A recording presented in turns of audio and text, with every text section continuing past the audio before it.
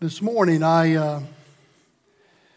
going to speak a message from Luke chapter 2. There's two verses, 51 and 52, but if you want to go there, you can. But I want to share with you something that happened a couple weeks ago with me that kind of led me in the direction of this message, and that is at our Christmas program, there was a young couple he kind of grew up here. She didn't grow up in another church, but they came to our Christmas program, and one of their daughters was involved in our Awana program, and I've not seen her for about a year, but the last time I saw her, she was about this tall. And so when I saw her the other day, I said, "My, how you've grown." She's about this tall, which, you know, I'm sure if you've had kids, you've heard people say, "Look how fast you're growing, little Johnny or little Sally." But I was serious. She had grown, quite a bit. And she promptly said, "Well, in the last year I've grown 6 inches," which was pretty cool. But then behind that, this is the part that really kind of hammered a message to me. She said, "And I'm still growing. I haven't grown just 6 inches, but I'm still growing." And I wonder if anybody would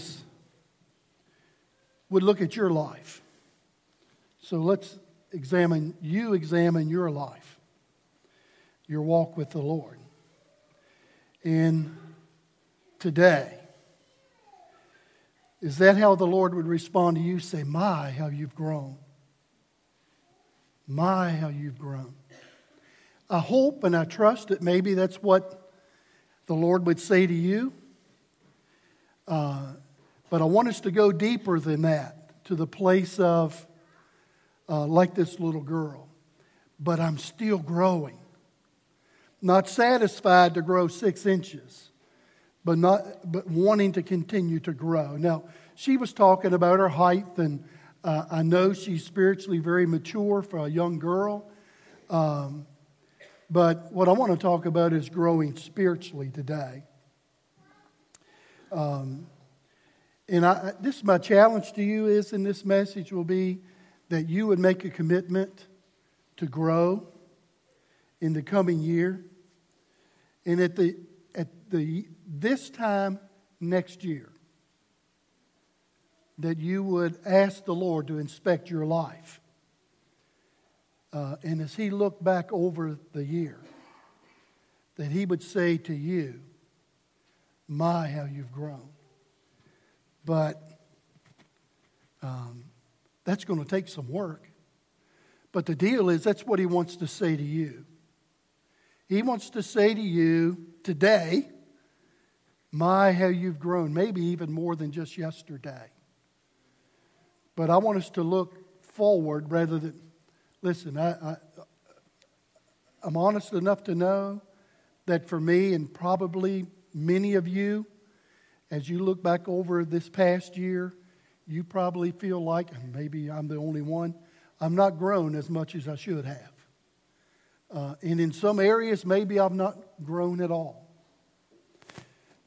So we're going to lay down what's behind us and pick up what's ahead of us, okay? So just a little bit of background to this passage from Luke chapter 2. Most of us that have been in church very long would say we're pretty familiar with this passage. Jesus is 12 years old, and He went up to Jerusalem with His parents for the Passover. So they're there several days. And at the conclusion of the Passover, Jesus' parents, and they traveled in a group. So Jesus and His parents were to travel back to Nazareth. So because they were traveling in a group of people, I assume that the kids maybe traveled together kind of like our kids did. They kind of hang out with a group of people, and you kind of know where they are, even if you don't know where they are. So they're traveling towards home, and they notice, oh, by the way, Jesus is not with us. So they turn around and go back, looking for Jesus, and we know by the passage that it was 3 days from the time they left to the time they got back to Him. But after 3 days, they found him in the temple. And in the temple, I want to highlight what he was doing there. In the temple, he was listening and asking questions. Listening and asking questions. That means he was there learning. He was hungry to learn at 12 years old. And Mary said to him, "What have you done to us? Why are you doing what you do?" And Jesus said, "Do you not know I'd be about my Father's business?" And the passage says that his mom and dad really didn't understand all of that at the time. They didn't understand it. Let me read these 2 verses and we'll move through it. And after they had gathered Jesus back together with them, they went down. He went down with them and came to Nazareth and was subject to them. But his mother kept these things in her heart. And Jesus increased in wisdom, in stature, in favor with God, and favor with men. And those are the 4 things I want to focus on this morning about how Jesus grew and how he wants us to grow. It says that he grew in those 4 ways. 1, he grew in wisdom. In wisdom. He also grew in stature. That's physical growth. He grew in the favor in the eye of men.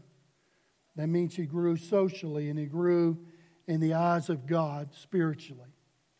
So in these 4 areas, we need to evaluate our lives in these 4 areas too.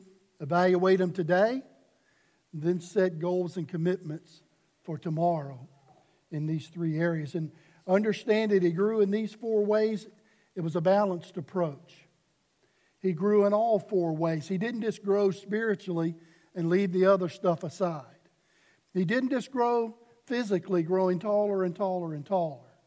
He grew in all ways, a balanced approach. And that's what he wants us to do. That's who he wants us to be. So we'll look at the first thing here. He grew in wisdom. And remember, at 12 years old, he was sitting at the feet of the church leaders, and he was listening and asking questions. It didn't say he was preaching, and he probably could have. He was God. But he was listening and asking questions to learn and to understand. Why do we ask questions? Because we want to know why something, how do you tie a shoe? You show them how to tie a shoe. We ask questions to learn and to be informed about things that maybe we can't figure out without asking those questions. But see, our learning should never stop. He was learning at 12, and like little Lindley, she's grown 6 inches. Sooner or later, her height is going to stop. But I trust that her spiritual growth in every other way will continue to happen for her, that she would grow. So learning should never stop. It should be on for a lifetime. And we need to know and understand the Scriptures and be able to apply those Scriptures to our daily lives. We will grow in all ways as we learn and apply God's Word. And if we stop learning, we stop growing. If we stop learning, we stop growing. We can't grow beyond where we are if we stop learning about what it is God has in store for us. I'm not an engineer, but I tell you, if you're going to school to be an engineer and you stop learning in the 3rd year of your college, you stop learning there, guess what? You're never going to be an engineer. And when you become an engineer, if you stop learning there, that's where you stop growing in your ability to be an engineer. And it's the same way in our lives. If we stop growing, if we stop learning, we stop growing, and there's no way around that. So we need to learn more. We also need to remember more. Jesus quoted Scripture in Matthew chapter 4 when he was faced and challenged by the devil. He quoted Scripture to answer the request of the devil. He used Scripture to beat him back. And I wonder about us as adults, do we know enough Scripture to get out of trouble? And better than that, do we know enough Scripture to keep from getting into trouble? Interesting question there, huh? Do we know enough? And I'll say this, before I became a Christian, even early in my Christian life, I had a couple of favorite ball teams. I knew every player. I knew their number. I knew their statistics. I knew what they did last year, and I knew what was being projected for next year for them. As an adult, I knew those things. And my guess is some of you are the same way. But then we challenge you to memorize one verse of Scripture. And what do us old people say? Listen, I'm too old to memorize that kind of stuff. But we know all these other things that really, in the grand scheme of things, are really of no value. So really what it is, it's actually an excuse. And for you, listen, I'll hit you young people too. I know sometimes our teenagers and young adults, they say, well, listen, the kids memorize it so well, but I've done got to the age that my memories just doesn't work. But you know every computer code, you know every email, you know every push button on your phone, what it does and how to do it. I don't know any of that stuff, okay? But the point I make is we can remember anything we set our mind to remember. We can memorize anything we set our mind to memorize. No matter whether we're 6, 7, 8 years old or 62 years old or however old some of you other guys are that may be older than me. If you set your mind to remember it and memorize, you can do it. You can. We need to learn more. We need to memorize more. And when we memorize things, listen, I'll talk about when I was in school. There's a lot of stuff I memorized in school that I couldn't tell you today what any of it was. So why did I memorize it? I memorized it to complete a test or to get a grade or to impress somebody. But I knew it all here, but it never got here. So to memorize things, to memorize the Scripture, if you only memorize it here and it never gets to here, it doesn't work for you. It cannot work for you. It cannot.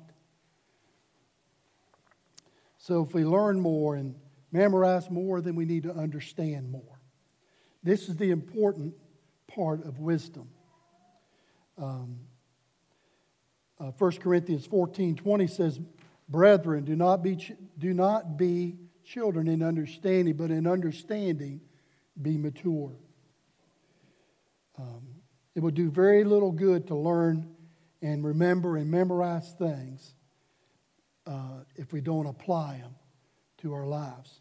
And how do we do that? We take the things we remember here and store them here in the heart. Store those things in your heart. The Scripture says we're to store those things in our heart that we might not sin against Him. That's what the Scripture says. In Awana, that's something that we stress more now than ever. And I could tell a long story, but I don't have enough time to tell a long story. But I remember an Awana leader about 15 years ago in a conference said he was visiting a jail, witnessing in a jail, and met a young man that had been in his Awana program. He had done every book and every verse all the way through the citation, which is about 500 verses this kid had memorized, and he was in jail. And this Awana leader said, "What happened that you got here?" And the guy said, "I never became a believer.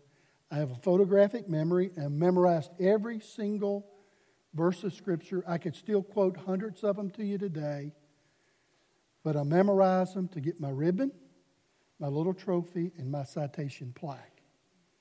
You see, he had it up here, but he never allowed the Word of God to settle in his heart. Because when it settles here, then it becomes real and it becomes something you can live if it settles in your heart. That's what it means by understanding. And 15 years ago, we started in our Awana program. The goal is not to finish the book. The goal is to understand what the child is learning. I'll take a child that does half a book and understands than a child that does 3 books and doesn't understand it. It's the same, should be the same for us in our lives. I have a little plaque thing on my wall. A guy named John MacArthur said this, and I try to live by this as best I can, and I don't get it perfect. He said, what is not properly understood cannot be properly applied. What is not properly understood cannot be applied to our lives. Understanding is a key to learning. And this, I said, John MacArthur said that. Solomon said it too in Proverbs 2:2. It said, apply your heart to understanding.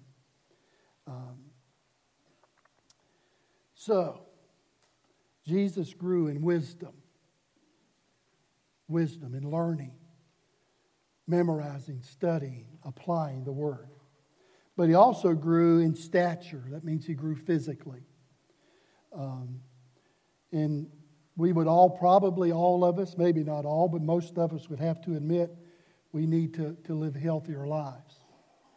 The Scripture says in 1 Corinthians 6 that we are the temple of the Holy Spirit, who is in you, whom you have from God, and you are not your own. The Holy Spirit resides here, and I guess the question I ask, are we making our body appropriate dwelling place for our God through the Holy Spirit? Are we giving Him our very best as a place to dwell? So if we need to grow and be healthier, one of the things in being healthy, we have to also make sure that we get proper rest. Matthew 11:28 says, come to me, all you who labor and are heavy laden, and I will give you rest. You see, we all need physical rest from our work and our everyday circumstances.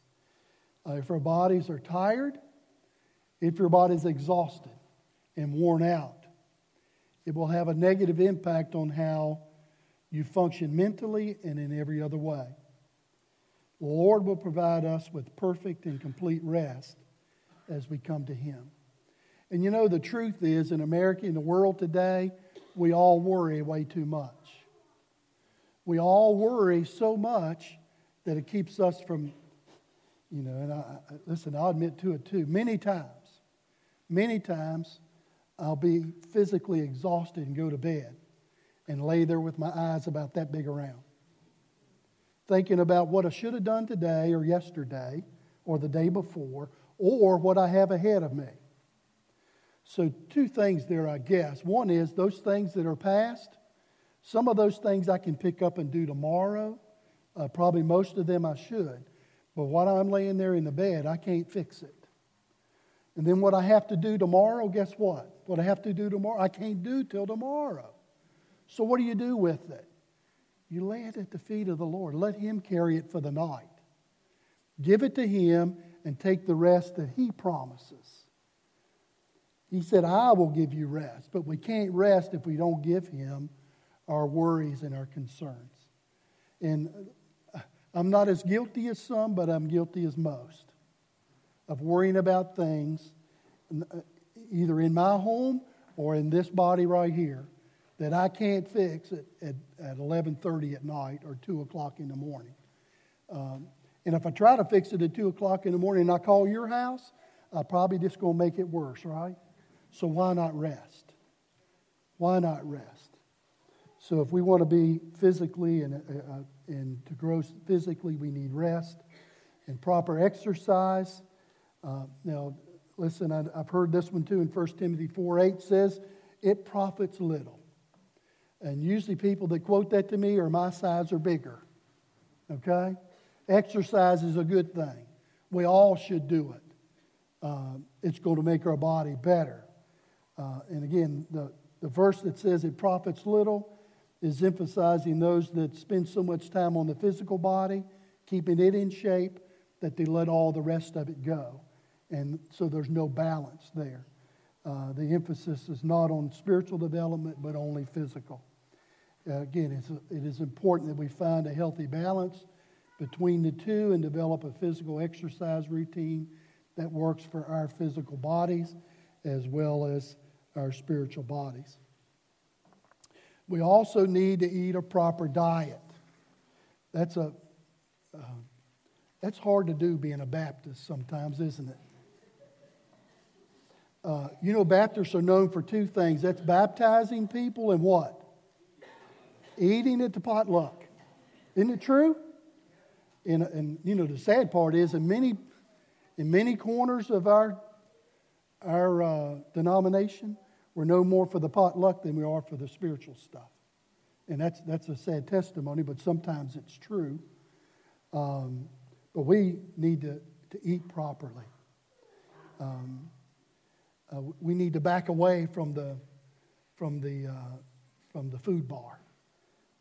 It doesn't look like it maybe, but I don't do the buffet anymore because sometimes I want to sit a chair at the buffet. You ever done that? But guys, we need to develop a better eating habits too. I say we. Listen, I'm the first to admit that I don't eat as well as I should. But I'm also going to make a commitment to do better this coming year because I want God to say, well done. And I want God to say, my, how you've grown. And not this way. Okay? I want to grow in the ways that make a difference for Him. We also need, as we're going to grow in stature, we also need to be temperate. What temperance means is exercise moderation and self-restraint. That's where you back away from the potluck and back away from the food bar. And back away from those things that maybe we indulge in too much TV rather than indulging in a deeper dive into the Word of God as we live our lives. 1 Corinthians 9:25 says, everyone who competes for the prize is temperate in all things. That's where I talked about earlier. That balance in our lives where we're growing in more than just one way, finding balance there. And if we're going to have self-control, what's the best self-control we can have? And that is letting the Holy Spirit take control of us. He'll control as long as we allow Him to. Okay? I'm going to say that again. He will control us as long as we allow Him to. And sitting here this morning, it's easy to say, yep, He's got control. It's Sunday morning, I'm in church, and everything's right and everything's well. And I'm right in the perfect will of God because I'm in His church with His people, listening to a message. I've worshiped with the children. I got it all together. The issue of allowing the Holy Spirit to control, I hate to pick on eating, but some of us are going to go out to a buffet probably when we get done here. And I guess I'm meddling here. So you're going to say, Lord, how much of that buffet do you want me to eat? Or do we eat all we can stand on the buffet and go home? Oh, Lord, I wished you would have said it louder what I ought to do. Right? Guys, allow the Holy Spirit to lead in everything that we do. He wants to lead. And if He's not leading, guess what? It's usually because we're unwilling to allow Him to. You know, it's the old famous adage, we'd rather ask forgiveness later than permission at the beginning. Let's get the permission thing first. I'll say this, the Holy Spirit has never been wrong. And the truth is, He's not going to start being wrong in me. Okay? He wants to lead. We got to be willing to let Him lead. So Jesus grew in wisdom and He grew in stature. But He also grew in favor with men. And I'm going to say He grew socially. We need to be kinder to our friends. Ephesians 4:32 says, be kind to one another, tenderhearted, forgiving one another, even as God in Christ forgave you. Friendship is never to be taken lightly. I got two things here that I love. Abraham was called the friend of God. How'd you like to have that? And I trust you all will live another 100 years, but how'd you like to have on your tombstone, God would chisel in it, friend of God? That would be okay with me. But also, Jesus called His disciples His friends. That's who I want to be. I want to be a friend of God. And I want others to have that same handwriting on that epitaph stone. to be a friend of God. It is by our love for each other that others will know that we're His disciples. This to me is, for me, is critically important. My favorite verse in Scripture is John 13, 34 and 35. A new commandment I give to you, that you love one another. As I have loved you, so you love one another. And by this, all will know that you're my disciples. It doesn't say if you're the smartest guy in the room, people are going to come to know Jesus. It doesn't say if you're the most athletic guy in the room, people are going to come to know the Lord. And they're going to know who you are. They're going to know your testimony, how you live your life by how those things. The Scripture says how you love and care for each other in the body of Christ. That will be the ticket that gets punched about who you are. All men will know that you're my disciples if you love one another. So if we want to grow in favor with men, and yes, we should, as Jesus did, we got to learn to love each other. We must learn to love each other. And we also need to be a friend. A man who has friends must himself first be friendly. But there is a friend that sticks closer than a brother.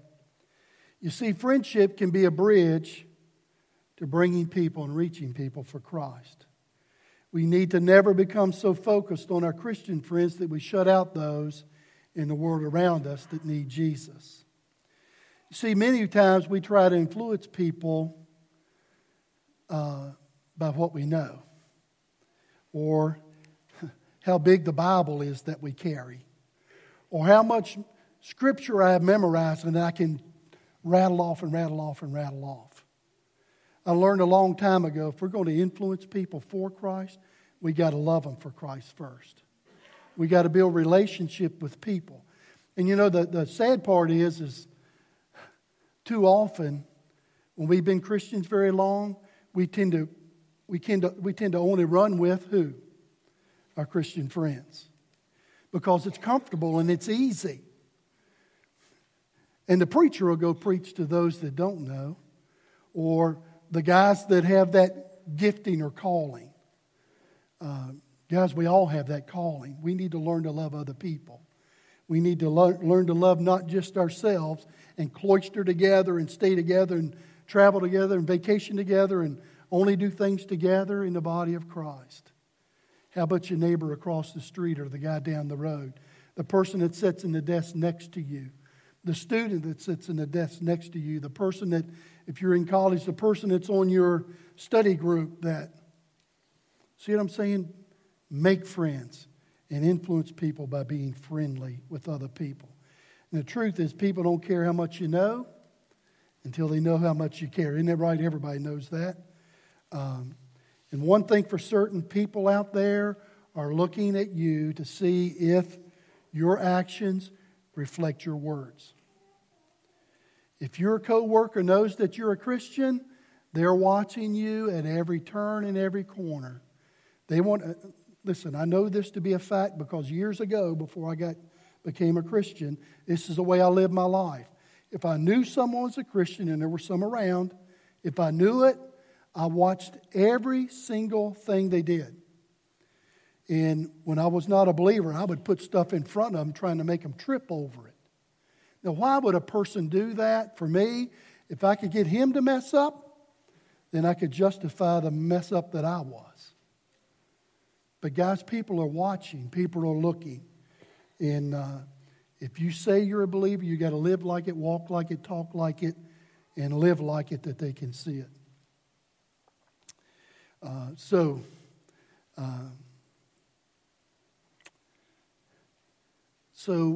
I guess I'm going to go real quickly. I want to go to this piece too. We also need to know how to treat our enemies. Do you have enemies? Well, we know Satan's our enemy and all of his cohorts, all those that work with him. So we do have enemies. But is your neighbor your enemy? How about the guy that got the promotion that should have been yours? How about the person that treats you unfairly at the office or at school? Is that person your enemy? Well, the truth is, we too often make those people our enemy. But our enemy is Satan himself. Your neighbor is your opportunity, not your enemy.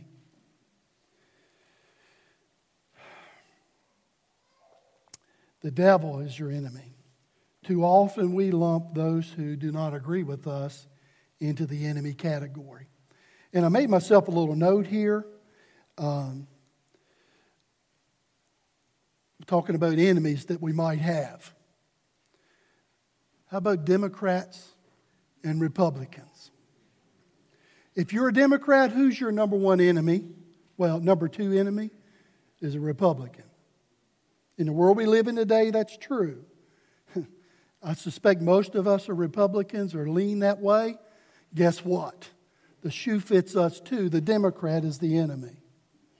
That is wrong, and that is faulty thinking. That's faulty thinking.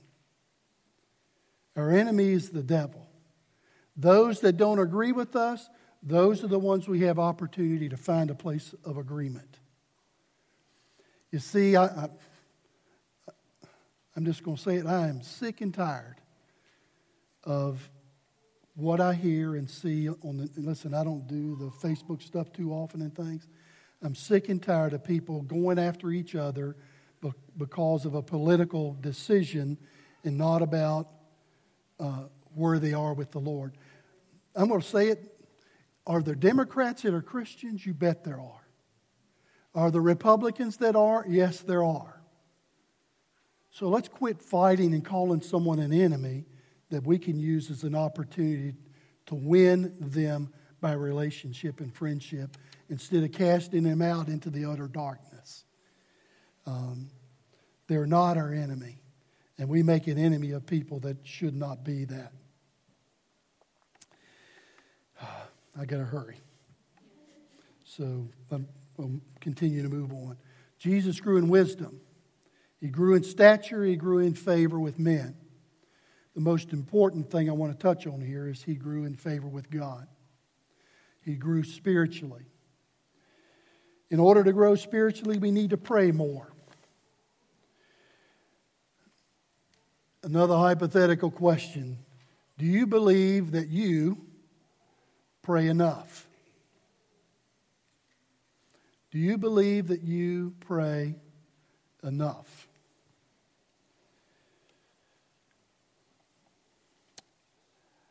I believe if we would be honest, we would all say probably not.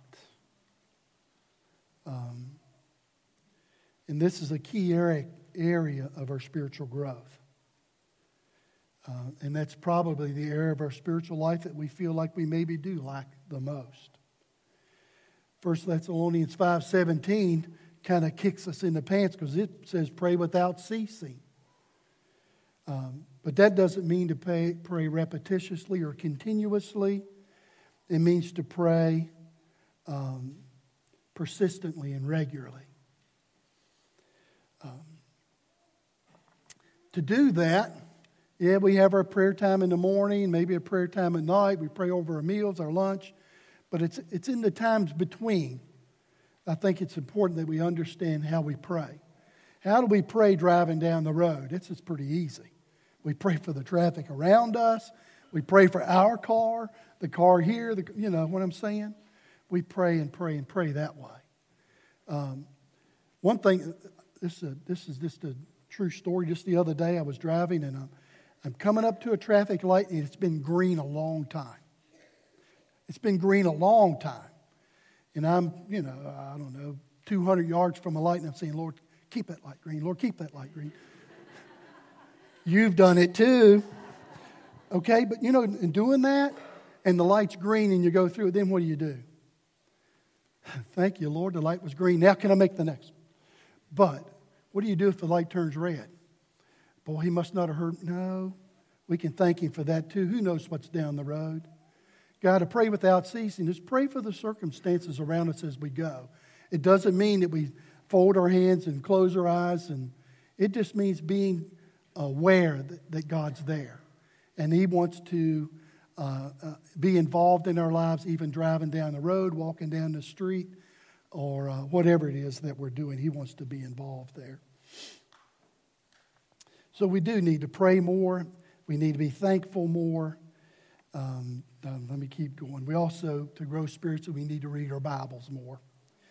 2 Timothy 2:15, that's the Awana key verse. The kids could quote it upside down and backwards.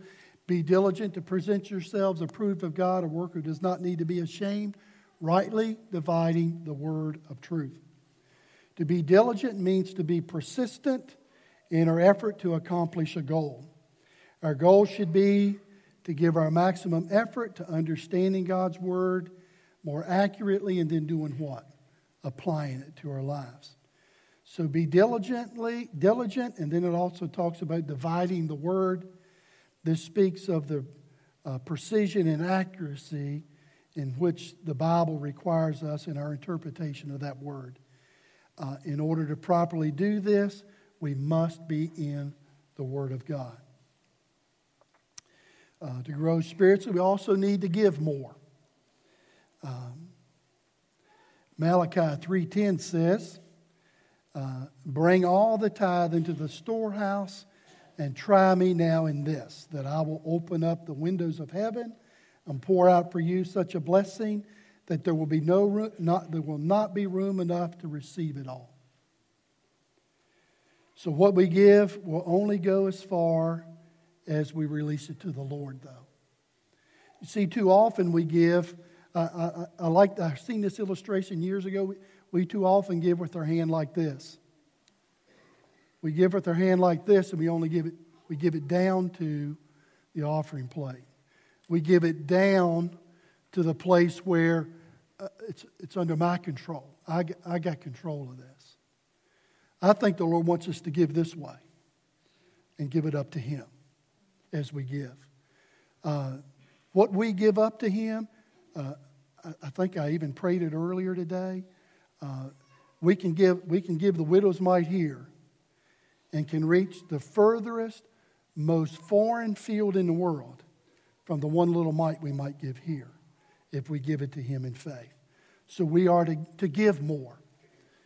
I think it's important that we understand too, if all we give is money, that's not enough. That's not enough.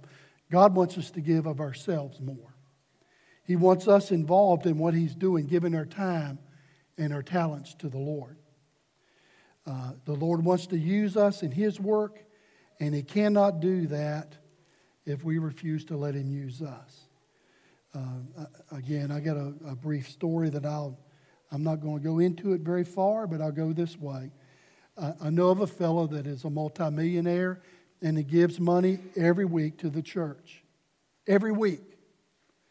And his pastor said to him, why is it that you give so faithfully and so generously, and we never see you? His answer was, I'm too busy for church. But I want to give to God my tithe. And the question is that enough? And the answer to that question is no, that's not enough. He can do without a millionaire's money. But He can't do without you being involved in investing yourself, your time, your energy, and your effort into what He wants done. I promise you this, if He's got to choose between your money and your time and you, I suspect He'd take you. Because to Him, He owns all the cattle on all the hills, and He owns it all anyway. Guys, if we're going to grow spiritually, we got to give of ourselves more, of our time and effort and money. Also, if we're going to grow spiritually, we need to resist temptation more. In Luke 22:46, Jesus said to His disciples as He went up to pray, He said, rise, pray lest you enter into temptation. You see, they were sleeping in disobedience to the Lord. If we're to resist temptation, we must be willing to do the Lord's will no matter the cost. One of the first scriptures that I memorized years ago now was 1 Corinthians 10:13. No temptation is overtaking you except which is common to man. But God is faithful, who will not allow you to be tempted beyond what you're able, but with the temptation will also make the way of escape, that you may be able to bear it.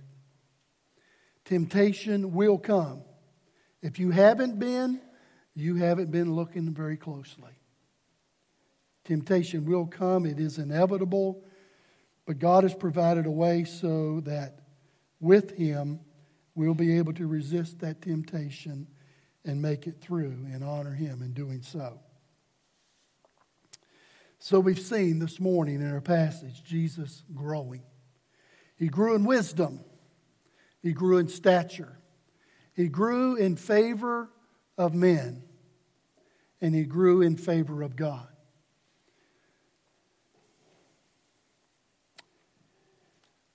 I'll just use this as an illustration in closing.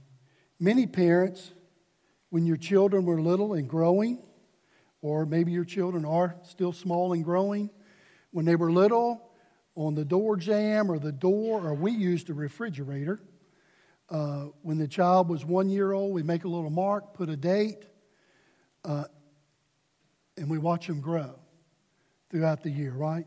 Don't most people do that? At least we did. The problem we had, we used our refrigerator. Well, our refrigerator is, this tall. Well, my son and daughter are taller than my refrigerator now. So we run out of space. But my brother and sister-in-law, they used a door in their house. And they sold their house and built a new one. Guess what they did with that door?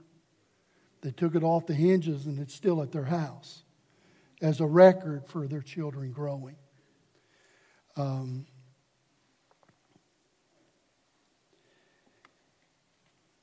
To indicate the height of the kid as they grew. And the old, my, how you have grown. You could do it every year. And listen, our kids had those growth spurts. We would do it every couple of months and see them grow. But I guess the question I want to ask each of you,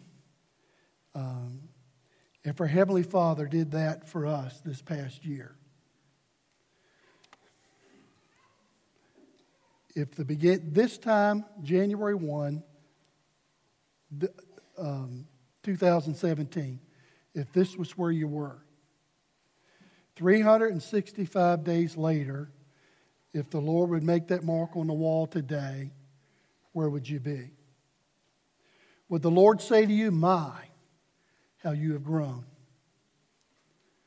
My, how you've grown. Or would He just not say anything? And we would go, wow, I'm sure not where I should have been. I've not grown at the level that I should have grown. I'll go back to little Lindley's thing. When I said, my, how you have grown, she said, yes, 6 inches. But I'm still growing. I believe that's what the Lord has in store for every one of us. Not just you, but for me too, in the year that's ahead. So we're going to lay aside the mark on the wall of where you are today as compared to this time last year. Let's leave that mark there if that's where you are today. Let's make a commitment today, right here, right in this place, that we, and I'm not going to say a resolution, because resolutions are made to do what? To break them and throw them away. We laugh at it, don't we? The one I made last year, I laughed at it somewhere along the way, probably. Let's not make a resolution. Let's make a commitment to a holy God. Let's make a commitment to Him that we're going to be committed to grow in these 4 areas. In wisdom and stature, in favor with men, and favor with God. Can we do that? We should be able to.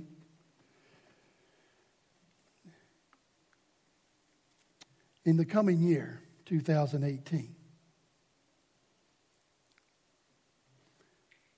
think every day allow the Holy Spirit to speak to you every day. And not say, my, how you've grown, but that Holy Spirit would say, how have you grown? And you would answer that question honestly before Him. How have you grown? And I trust at this same time, the 31st day of December next year, I trust that all of you will hear from your Heavenly Father saying to you, my, how you've grown. And I want to say this too, and then I'll quit. When He says, my, how you've grown, I trust that you'll be able to say, and still growing. He's not done, so I should not be done in my growth with Him and for Him.